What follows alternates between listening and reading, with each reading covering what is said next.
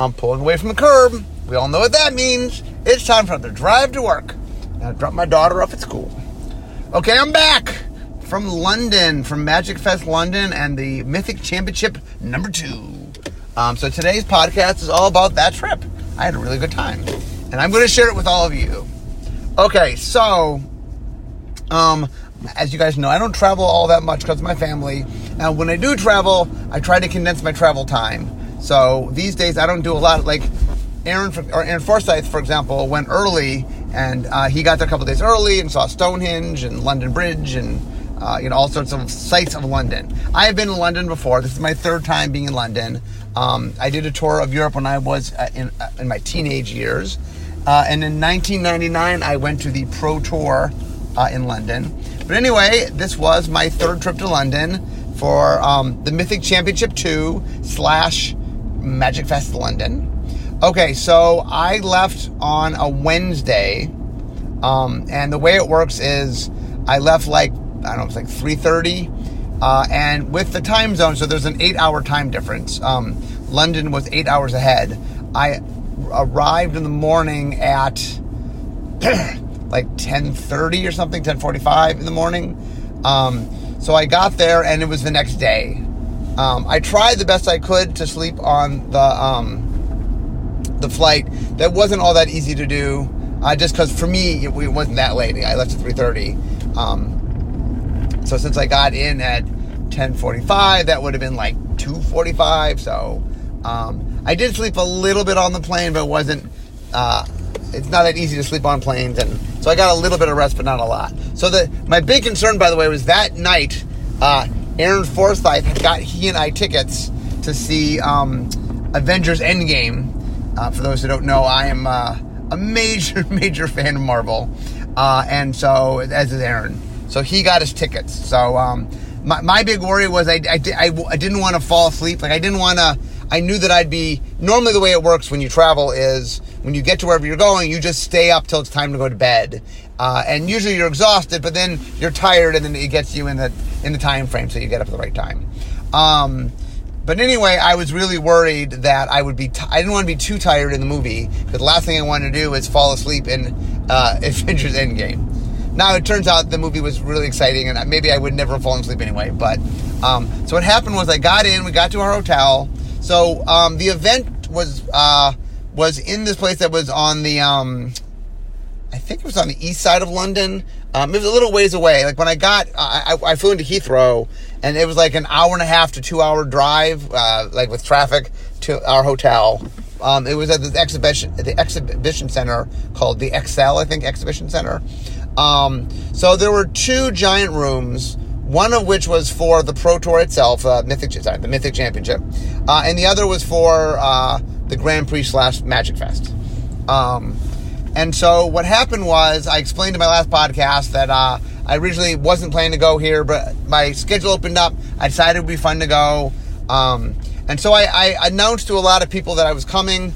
Although a lot of people, when I arrived, when I say people right now, I mean behind the scenes, were surprised to learn that I was there. So what happened was, Thursday there was supposed to be, Thursday there was a staff meeting, but I couldn't find, I actually wandered around trying to find the staff meeting and didn't find it. I did find the venue. Turns out that the venue was closed on Thursday, but they were setting up, so there was a way to get in, but I didn't know how to get in, so I didn't realize. So anyway, I missed the staff meeting. And then I ended up taking a nap because I didn't want to fall asleep during the Avengers. I took a short nap. And then I got up, and Aaron and I went out, and we went on, the way we got there was, there's a little gondola you traveled on. I actually, there's a picture, one of my comics had Aaron and I traveling in the gondola. I think Aaron also posted a picture. So we got to take a gondola over the Thames, and then we walked, he and I had dinner, and then we saw the movie. Not very magic-oriented, but it was awesome. I really, really enjoyed it. When I get back, I'm taking my son to see the movie, so I'll see it for a second time. So I'm excited to see it. That's how much I enjoyed it. I'm looking forward to seeing it again. Anyway, Friday was the start of the main event. The one thing about just real quickly where the event was held. So it was held at, I think, the Excel Center, I think it's called. It is not near the main part of London, but there are a lot of things around it. So there's a lot of food around it. I had a bunch of different meals, and all but one meal I walked to, and it was very good meals, and I had a great time as far as all the food and stuff. But we'll get there. Okay, so let's start on Friday. So I wake up crazy early on Friday. One of the things when you are trying to do time zone is your body takes a little while to adjust. And so I'd gone to bed the previous night. Aaron and I went to the movie. We got back. It was like 11-ish. I called my family to say hi. One of the weird things about being in such a different time zone is trying to find a time where I'm awake and they're awake at a time that I can call them. It turns out right before I went to bed was about when the kids got home from school. So my kids get home like 3:30 from school. And so if I called them at 11:30, I would get them right as they're getting home. So usually before I went to bed, I would call and talk to them. There was a good gap there where I would go to bed between 11:30 and 12 and I could call them. So anyway, called my family, got in bed, fell right asleep because I was exhausted. And then I woke up at like early. I think I woke up like 3 a.m. and I managed to go back to sleep for a while. And I ended up getting up around 6. So one of the nice things about our hotel, so we stayed next door in the Novotel, was they had a free breakfast, like a breakfast buffet. It was like very nice. It came with, the breakfast came with the room. And one of the things I've learned over the years of doing a lot of shows is you really, really want to get a good breakfast. You don't always necessarily get lunch. There is catered lunch. It's not like lunch isn't available for us, but it is just because you're doing a lot of different things. Usually if you have a really good breakfast and you have a good dinner, you're fine, and you nibble a little bit around lunch. But I find having a good breakfast. So we had my breakfast. And then I went off to the site. So the first thing I did is they set up an interview for me. Once again, even though I told people about 2 months earlier I was going, the UK office only found out about a week before I got there. And so they'd set up a couple interviews for me. They're like, had they known more ahead of time, they would set up more interviews, but I had a few interviews. So we sat down, and just one of the nice things about doing interviews, especially in foreign countries, is I enjoy doing interviews, and I have a lot of experience doing interviews, and it's just fun. It is fun to one of the things I enjoy is trying to figure out the person I'm being interviewed by. What are they writing for? What is their angle on the story? What aspect are they trying to play up? And then try to sort of match my interview to the kind of article that they're writing so that I'm being as useful as I can. One of the things I learned long ago is that there are a lot of skills to being interviewed, that being a good interviewee doesn't come automatic. There's a lot of training and a lot of stuff that comes with it. And so I've worked really hard to try to be a good interviewee so that when I'm interviewed that I'm really being helpful to the person who's interviewing me. And anyway, so this particular interview was a more core interview, meaning the person interviewing me knew Magic. And so when I'm doing a core interview, you want to get more in depth and sort of more in the weeds because the audience are Magic players. So whereas a mass interview is a lot more about kind of giving context and explaining things. And so in a mass interview, I use a lot more metaphor. I want to make sure the average person who might never have heard of Magic before understands the context of what we're talking about. So like one of the big things for War of the Spark, which this event was for War of the Spark, was really getting a sense of what is the essence of what we are doing. And, I just have a very different answer depending on whether or not you're someone who plays Magic or someone who is outsider that, what is Magic? But this one was a core interview. I also had a chance to meet many of the members of the UK office. So Wizards has a branch in England. And there's a guy named Brian who used to work at Wizards that moved to Britain, that works in the British office, in the UK office. And I like every time he often comes to the States to, there's a lot of business stuff. So from time to time he'll show up at Wizards. But it's nice to see him when I'm in England. And he got to introduce me to the whole team, so that was really nice. So let me walk you a little bit through what the site looks like. Okay, so one side is the Mythic Championship site. And so what that is on the first day, on Friday and Saturday, there's just a giant area for playing. And also there was a separate area, I think, for drafting. And then there's a stage, and there's two main parts of the stage. There is what I'll call the feature match area, which is where people play. And then there is the desk where they sort of talk about the news, talk about the event. And so there's how many people? There's a whole bunch of people that work it. The desk is usually 3 people. So Rich and Maria and Simon are usually on the desk. And then there's a bunch of people that are doing the coverage in the booth. And so the way it works is we've set up the places to shoot, and then in the back there's a soundproof booth that's in the back. And if you go behind the scenes, past the curtain, all the staff there's a lot of people that have to work behind the scenes to make the event run. There's a lot of technical things going on. There's a lot of the director's back there, and he's got to talk to all his different camera people. There's people that are doing the graphics and the CG, the chyrons, or saying the names of people and stuff, and putting up words and things whenever that has go up. They're also they film stuff, so there's existing B-roll and things that you have to show that you already shot, and so there's a lot of coordination. So there's a whole bunch of people behind the scenes. So I'm pretty friendly. Back in the day, it's funny, I used to come to the Pro Tour all the time, and so some of the people that do the production end of it have been doing it forever. And I mean, I know them from when I used to. One of my jobs when I worked on the Pro Tour was I was in charge of the production on Sunday. So I would spend a lot of time talking with the technical side of people, making sure that they knew all the information they needed, who are the people, how the name's spelled, what match is happening, in what order, who's sitting on which side. There's a lot of coordination that goes into that you might not even think about. Like, for example, you have to know ahead of time who's on the left side of the screen and who's on the right side of the screen, because you're going to set all that up. And so you have to there's a lot of prep work that goes in making sure everything is figured out. So all that was happening. Also, this is, and then behind that, there's our food room. So there's a place where people can eat. There's catered food all the time. So they usually have breakfast, and then they have lunch. Sometimes they have food after lunch, depending how late the day goes. I think they might have dinner on days in which we run late. But anyway, so this side is for the Mythic Championships. Essentially, it's all the stuff they need to be able to run. Once upon a time, the Mythic Championship was all by its lonesome, and in some ways, the two halls, which are right next to each other, are each doing their own thing, and they're connected. We've since decided that the Mythic Championship is more exciting if you can combine it with a Magic Fest, so that it's just a bigger spectacle of an event.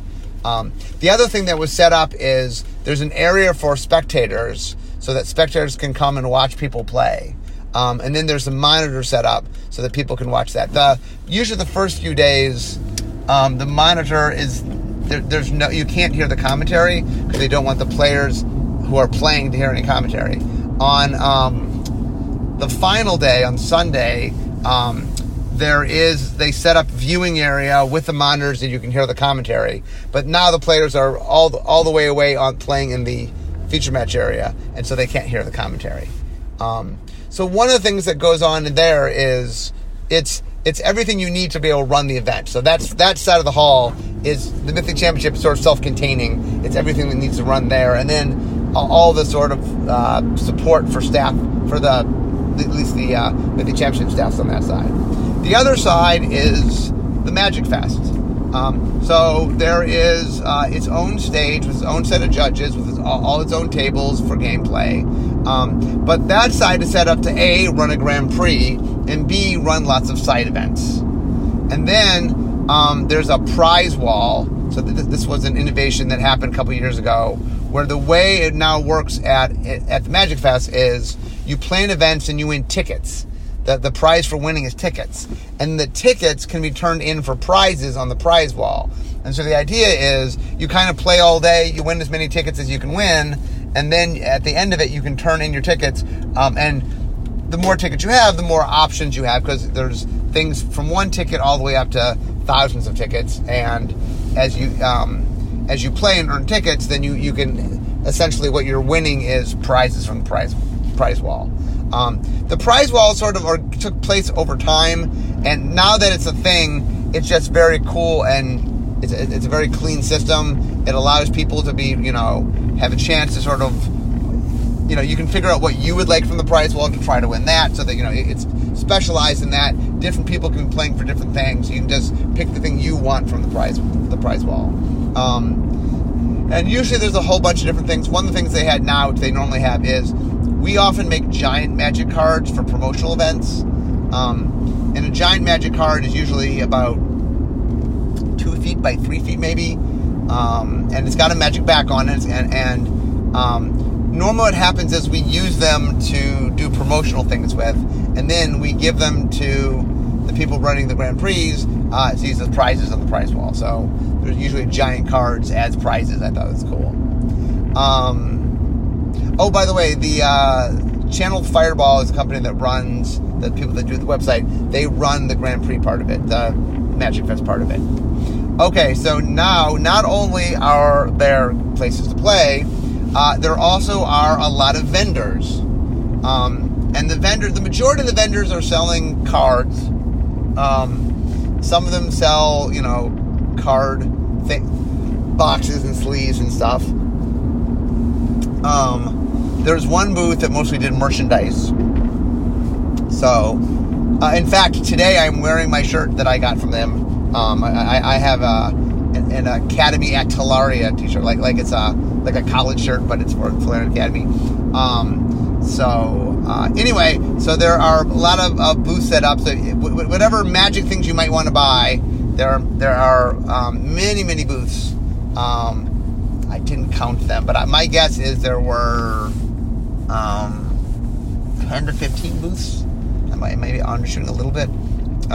Anyway, there are a lot of booths. If you wanted to buy some magic paraphernalia of any kind, it was there for you to do that, and it was pretty exciting. It's fun to sort of see all the different things that are available to you, and it's a chance for me to walk around and see kind of what magic-y things there are. And then there's a section where the artists are the artists that are there. So who was there? Let's see if I can remember. I'm not gonna remember everybody. So RK Post was there. Mark Poole was there. Dan Fraser was there. There were probably about 10 artists, I would think. And the artists are there. They have prints you can buy, and they'll sign cards, and they'll draw things, and so there really is, there always is a stable of artists at the event. And then also there's the main stage, and then there's the secondary stage, that's also running events, running side. The main stage, I think, is running the Grand Prix, and the other stage is running all the side events, and there's lots and lots of side events. Okay, so Friday started, I did my interview, and then I got to walk the hall a little bit. And one of the fun things for me about going to a Magic Fest, especially one in someplace like London, where I haven't been there for 20 years. In fact, like I said, I haven't been to Europe in 5 years. So there's a lot of Magic players there who I've never, ever met before. And so it is fun kind of walking around the hall, and people go... like I said, the number one question I always get when people come up to me is, are you Mark Rosewater? That's the question I always get. That's like, and usually I don't think it's they don't know it's me. They're just sort of like they want sort of permission to, like, they want the lead in to say, hey. And by the way, if you ever see me, I'm happy to sign things or take pictures or answer questions. So anyway, I walked around the hall a little bit. I got to meet a lot of players. And I'll get to that. But anyway, I walked around the hall, got to see it, and then I met a lot of people, signed a lot of things, took a lot of pictures. Oh, another new thing I've been doing recently is people who want me to record video, where like, oh, my friends couldn't make it, can record video saying hi to my friends, stuff like that. So I did that. So some of those were posted. It's funny if you go on to like Twitter or something. It's just there's lots and lots of pictures of me posting with some person, and I because I take a lot of pictures, I sort of have my smile got locked down. So most of the pictures is me looking very much the same because it's my normal smile along with them. So you can see it almost feels like people just keep swapping up for different people. But anyway, okay. So the first thing that I did other than the interviews, I did another interview. Also I got to meet a lot of the cosplayers. There was some really fun cosplaying there. There was someone who dressed up as Kasmina, who her eyes lit up. That was really cool. I think I don't want to say the wrong person, but she's a famous cosplayer. And it was funny. We were joking around because Kasmina, there's not a lot known about her right now. That we introduced her in War, but she's a character that we're planning to do some stuff with, but no one knows much about her yet. Other than she's an enigmatic mentor. And so she's like, can you give me more info about my character? I'm like, well, not yet. There was someone dressed up as Tezzeret. Oh, the person who dressed up as Tezzeret, I had seen him last year at Grand Prix Las Vegas dressed as Urza. And if you've never seen his Urza, like it's a whole bodysuit. The Urza's amazing. It's amazing. I have a picture with me and Urza from last year, but it's one of all the cosplays I've ever seen, the one that blew me away the most because it's like 8 foot tall. Anyway, it's very impressive. It's a very, very cool car, so it's quite exciting. He was dressed up as Tezzeret. Abby was dressed up as Judith. Wedge's wife Abby was dressed up as Judith. I met Olivia was dressed up as, one day she was Liliana and one day she was Teysa, I think. Wait, not necessarily saying that wrong. I saw someone dressed up as Vraska. There were a bunch of cosplays. There's some fun cosplaying. Anyway, so I did a few other interviews. I did a recording for someone who does a video show. I did an interview with him, and then in the afternoon I had 3 hours of spell slinging. So spell slinging basically is when you sit down, people can come play you. You bring a bunch of decks and you play whatever decks people want to play. So on the first day it was just me. Aaron Forsyth and Brian Hawley. Aaron's my boss, oversees Magic R&D oversees the card design. And then Brian is one of the managers that oversees the play design team, or the manager that oversees the play design team. Anyway, they had both made decks, and so I borrowed their decks, and so I had standard decks, I had modern decks, and then I had brought a pre-release War of the Spark. If anyone had their pre-release deck, so I ended up mostly playing standard and modern. I did a little bit of we did what we call pack wars or mini masters, where you open up a pack and you put in 3 basic lands every type, and you just play. And I also played. There's a game called Pai Gao, where you divide up 15 cards into 5 piles of 3, and then you play each match. And the way it works is you have infinite mana. You start at 20 life. You don't die for not drawing. You start by having all 3 cards in your hand, and then whoever wins, best 3 out of 5 wins. And so I went 3-1-1. So I won. I was very lucky. I opened up a pack that had 5 removal spells. So each one of my packs had a removal spell. So I did the spell slinging. It was a lot of fun. What happened was I was supposed to be spell slinging from 2 to 5, but they cut the line off late, and then it was clear when 5 rolled around that I had people who've been waiting that were still in line. So I ended up playing to like 5:35, 45. So I stayed, and I played. Everyone everybody was in line when they cut off the line. I stayed and played them all. And it was interesting because I didn't build any of the decks. The standard decks and the modern decks were made by Aaron and Brian. And so as I played them, the more that I played them, the better I got. Because I like once someone was noting that like Aaron had made a monocolored Tron deck that I was playing in Modern, which was probably the better. I had this black-blue milling deck, and I had one other deck. Anyway, the Tron deck was the most powerful of them. But I was playing Tron, and like people watching were like, "Oh, he missed this trigger, and he didn't do that." I'm like, "Okay, I don't play this deck all the time, so I was unfamiliar with the deck." But anyway, I had fun meeting people, and one of the nice things about Spellslinging in general is the fact that you get to interact with people, and it's not only you playing Magic, which is fun, but you get to sort of one-on-one sort of deal with people and talk to people, and it's a little more personal. Normally when I meet somebody, I talk to them briefly, but when you're playing, I get to sort of chat with them over time, so that was very nice. So then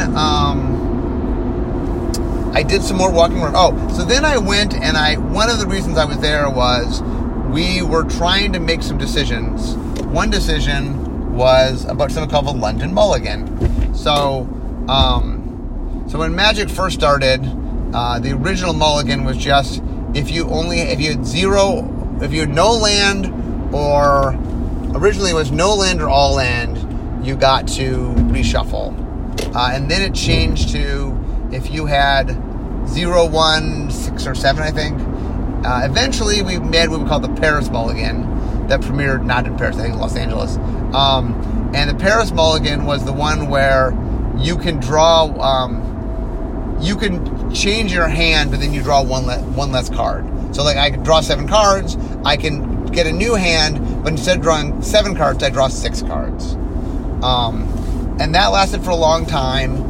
And then at one point we added in a rule that said you can scry.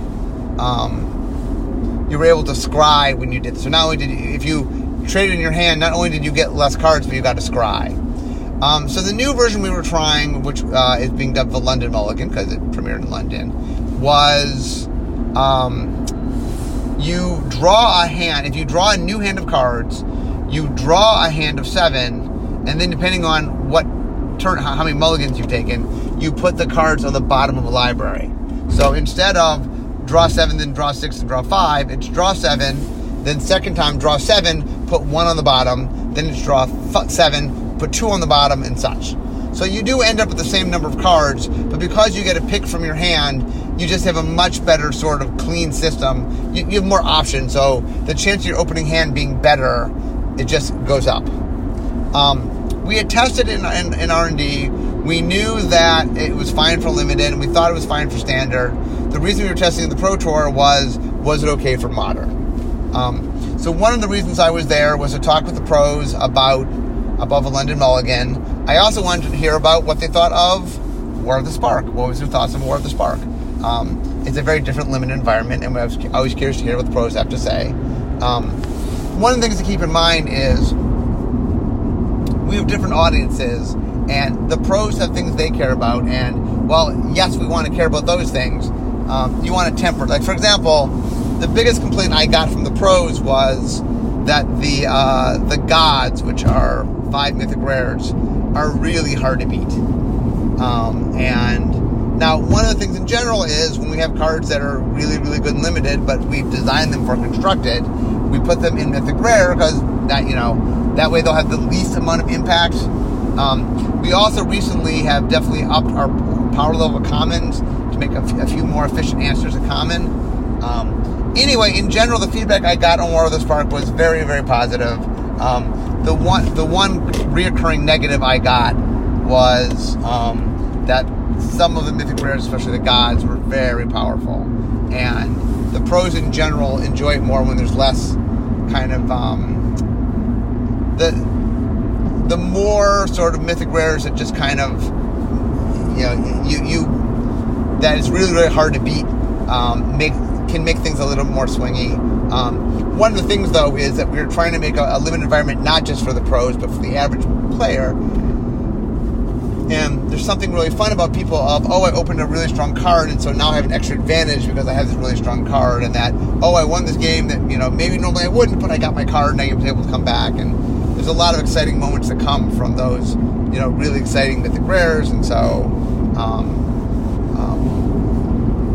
and the other thing that I do is I sort of talk through and get a lot of the nuts and bolts, and a lot of them will really go into detail about what they're enjoying and not enjoying. We got really good comments back about the uncommon planeswalkers. The one negative is that some of their static abilities are minor enough that you kind of forget about them, and that when they come up, they do come up, they can surprise you sometime. But they also admitted that the more they played with it, the more they get used to those, and that I got a lot of kudos on the uncommon planeswalkers. A lot of players admitted that they were a little nervous when they first heard a planeswalker in every pack, but when actually playing with the cards, and especially the uncommons, they felt were well done. Also, the comment on the London Mulligan was mostly positive. Basically, the thought was they thought it led to more, to better games, and that while it did have an impact on the format, it wasn't any more format warping than other things we do, and that, okay, the format will have to adjust to it, but that's what Magic formats do. They adjust, and that most players thought it was a thing we should keep. So, as of the time you've heard this, I just talked to players, so I had a lot of anecdotal sort of data, not actual hard data. They're going to collect hard data, and the decision we made on a lot of the hard data, which I don't have access to, and by the time you're hearing this, you probably know whether we get the London Mulligan or not. My guess from all the info I heard is that we're leaning toward yes, but once again, once we see the hard data, we'll know. It was also fun getting to watch a little bit of the gameplay, and I also like, there's a lot of people that do the coverage and stuff that I've known for a long time, and a few people at Magic Fest and Mythic Championship that I've known a long time. So a lot of the pro players have been playing for a long time. So I got a chance. The Ruel brothers were there. In fact, Olivier was the only person to 8-0 day one. He didn't make the top 8, but he did well.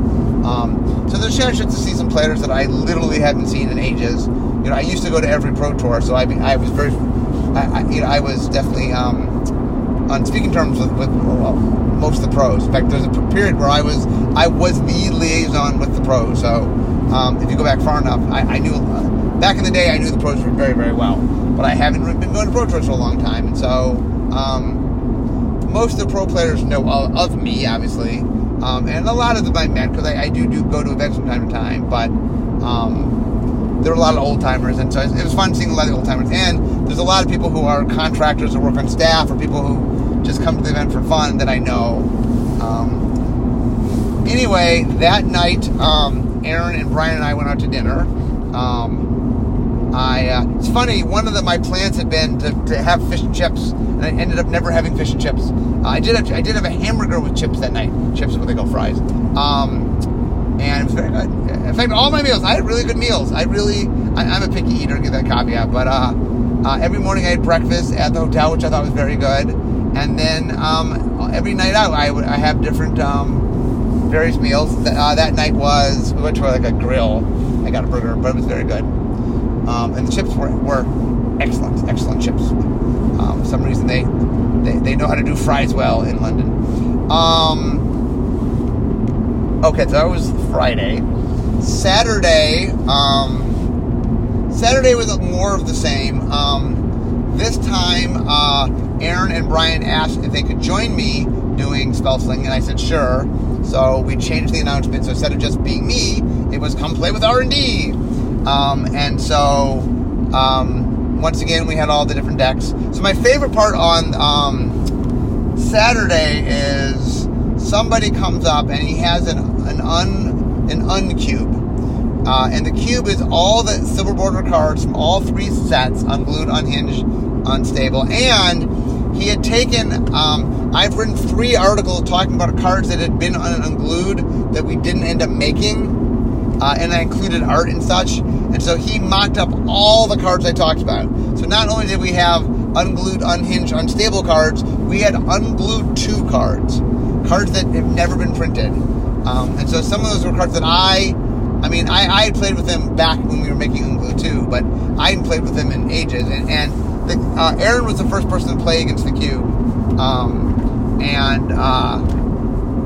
It was funny because Aaron was playing this very lengthy, drawn-out game, and I was playing all these modern games. And I was joking with Aaron, it felt like kind of backwards.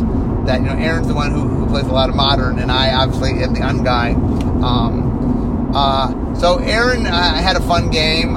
He did better than one, so he got one of the people he had played previously became his head, and they had a very fun game, and I know Aaron was laughing, having a good time.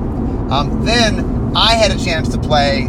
I think he's the last guy I played. I had a chance to play the guy who had the cube, and I think I ended up losing. I feel like I'd gotten out Akhan's Run, where you get to name a creature and then go through your library, and then you get it for the turn and it goes away. Obviously, the first turn I didn't know what was in my deck, so I had to guess and I missed. But then I could see. And I think if I had played that card a little bit better, I think I was choosing cards that just entertained me more so than cards that were going to help me win. I did have a very, very good time. It was a lot of fun. I had fun playing. I got Akhan's Run out, and I got to say Akhan's Run. It's Dr. Jumblemorph, Julius Jumblemorph. And anyway, I had a lot of fun things happen. I did Hokey Pokey, so there were a lot of fun things. So I had fun there. That spell slinging was a lot of fun. And spell slinging with other people was also fun just because getting to see stuff that happened in the other games was cool. And then once again, I did a lot more wandering around. I did a lot of the other thing I did on Saturday is I did an interview with Maria from Good Luck High Five, and we talked about the design of War of the Spark. It wasn't a particularly long interview, but it was fun, and there's a little what do you do? Little meme that comes out of it. We'll see if that thing ends up haunting me for the rest of my days. There's a little thing where I'm talking about something, and Maria goes, "What do you do?" And I go, "What do you do?" That is a little clip they've been using, which is funny. But anyway, that night I had dinner. So Wedge, who does a lot of content, I had met Wedge. He had been one of the people that was in the pre-release run stable. In fact, he and I did a better than one, a two-headed giant game where we got into a Scheherazade sub-game. So that was definitely one of the quirkiest magic moments. But anyway, I become friends with Wedge. So Wedge was at the event. So I went out with Aaron and Brian, and I went out with Wedge and Eric Froelich and his wife Athena, and then a friend of Wedge named Olivia. And so we had a very good dinner, and we talked about all sorts of stuff and shared lots of stories. And that was a lot of fun. That was a great dinner. And then Sunday, the two main events on Sunday for me was I had a 2-hour Q&A, which is actually the longest Q&A I've done. I haven't done a 2-hour Q&A in quite a while. And it was just me. So all sorts of questions. It was not filmed, sadly. It got set up pretty late because, once again, I knew I was coming. It was sort of a surprise to a lot of people that I showed up. So we got this all planned. I think about when I got there on Friday, we sort of got the whole thing planned up. But anyway, I did a 2-hour Q&A. I answered all sorts of questions. I talked about, hinted a little bit about Modern Horizons. I talked very briefly, but very vaguely about the fall set that I'm very excited about. And then I answered a lot of questions for all sorts of things. And then I did an autograph session afterwards where I signed and took pictures. And a lot of people the whole weekend had stopped me along the way. And so, I had done a lot of a lot of pictures and autographs all weekend long. But some people feel bad, like, kind of stopping me. So I always like having an autograph time where, hey, it's clearly you can come and stand in line and I'll sign things. And so I, once again, signed a lot more stuff and took a lot of pictures. And it was a lot of fun. I really love meeting fans. I had so many. One of the things I said this on Twitter, but I'll just repeat it here. I wish everybody in their life could have the opportunity to walk around a room while people excitedly run up to you and share how much what you do means to them. And that happened all week long, of all these people that really, magic it means a lot to people.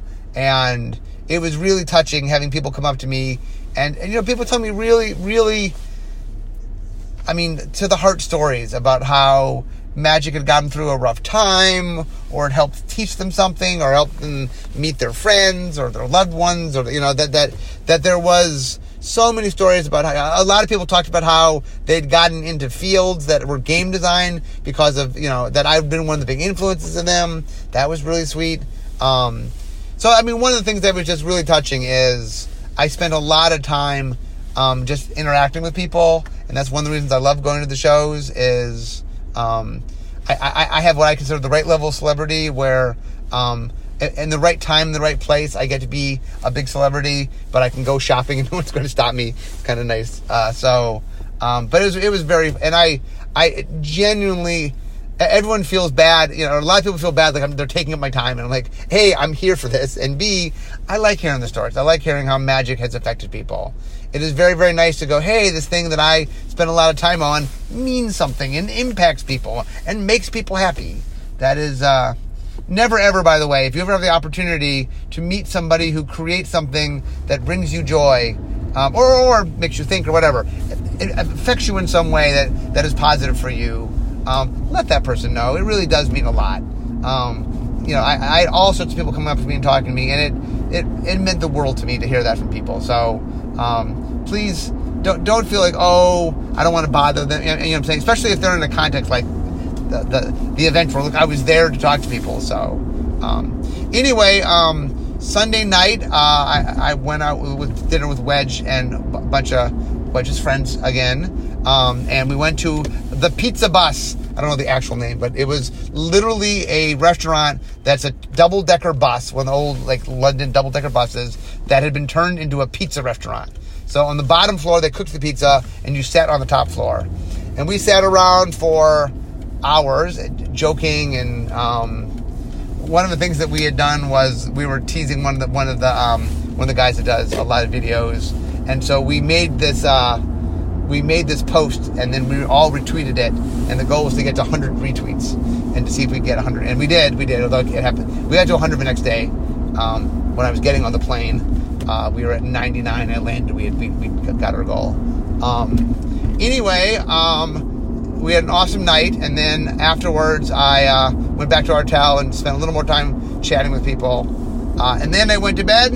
I had to get up insanely early. It's funny, my flight was at 11, but I was at Heathrow, and Monday morning traffic is bad, and it was like a 2-hour trip to Heathrow with all the traffic, so I had to get up crazy early, and then come back. But anyway, that is my trip. I had a wonderful time. I had a really good time. I loved meeting everybody. The Mythic Championship went really well. The Magic Fest went really well. I'd gone there to learn about War of the Spark, and I'm not saying there weren't any critical comments on War of the Spark, but the vast majority of them were just, War of the Spark seems to be a huge hit with the players. They really enjoyed it, and it plays well, and I heard lots of wonderful things about it. The London Mulligan seems to have gone well. The events went well. It just was a really nice trip. It really, I don't get to travel a lot, so my travel, it's very special when I go on trips, and so this was very nice, and it was a really enjoyable trip, and so I learned a lot, and I had a lot of fun, and I got good food, and spent time with people that was a lot of fun, had great conversations. I got to meet lots of players. I got to take lots of pictures and sign lots of things, lots of cards, and lots of mats, and so anyway, I had a blast. I really had a great time. So that, my friends, was my trip to London for Magic Fest London and Mythic Championship 2. Anyway, I'm now back at work. I have more work to do. So we all know what that means. It means the end of my drive to work. So instead of talking magic, it's time for me to be making magic. I'll see you guys next time.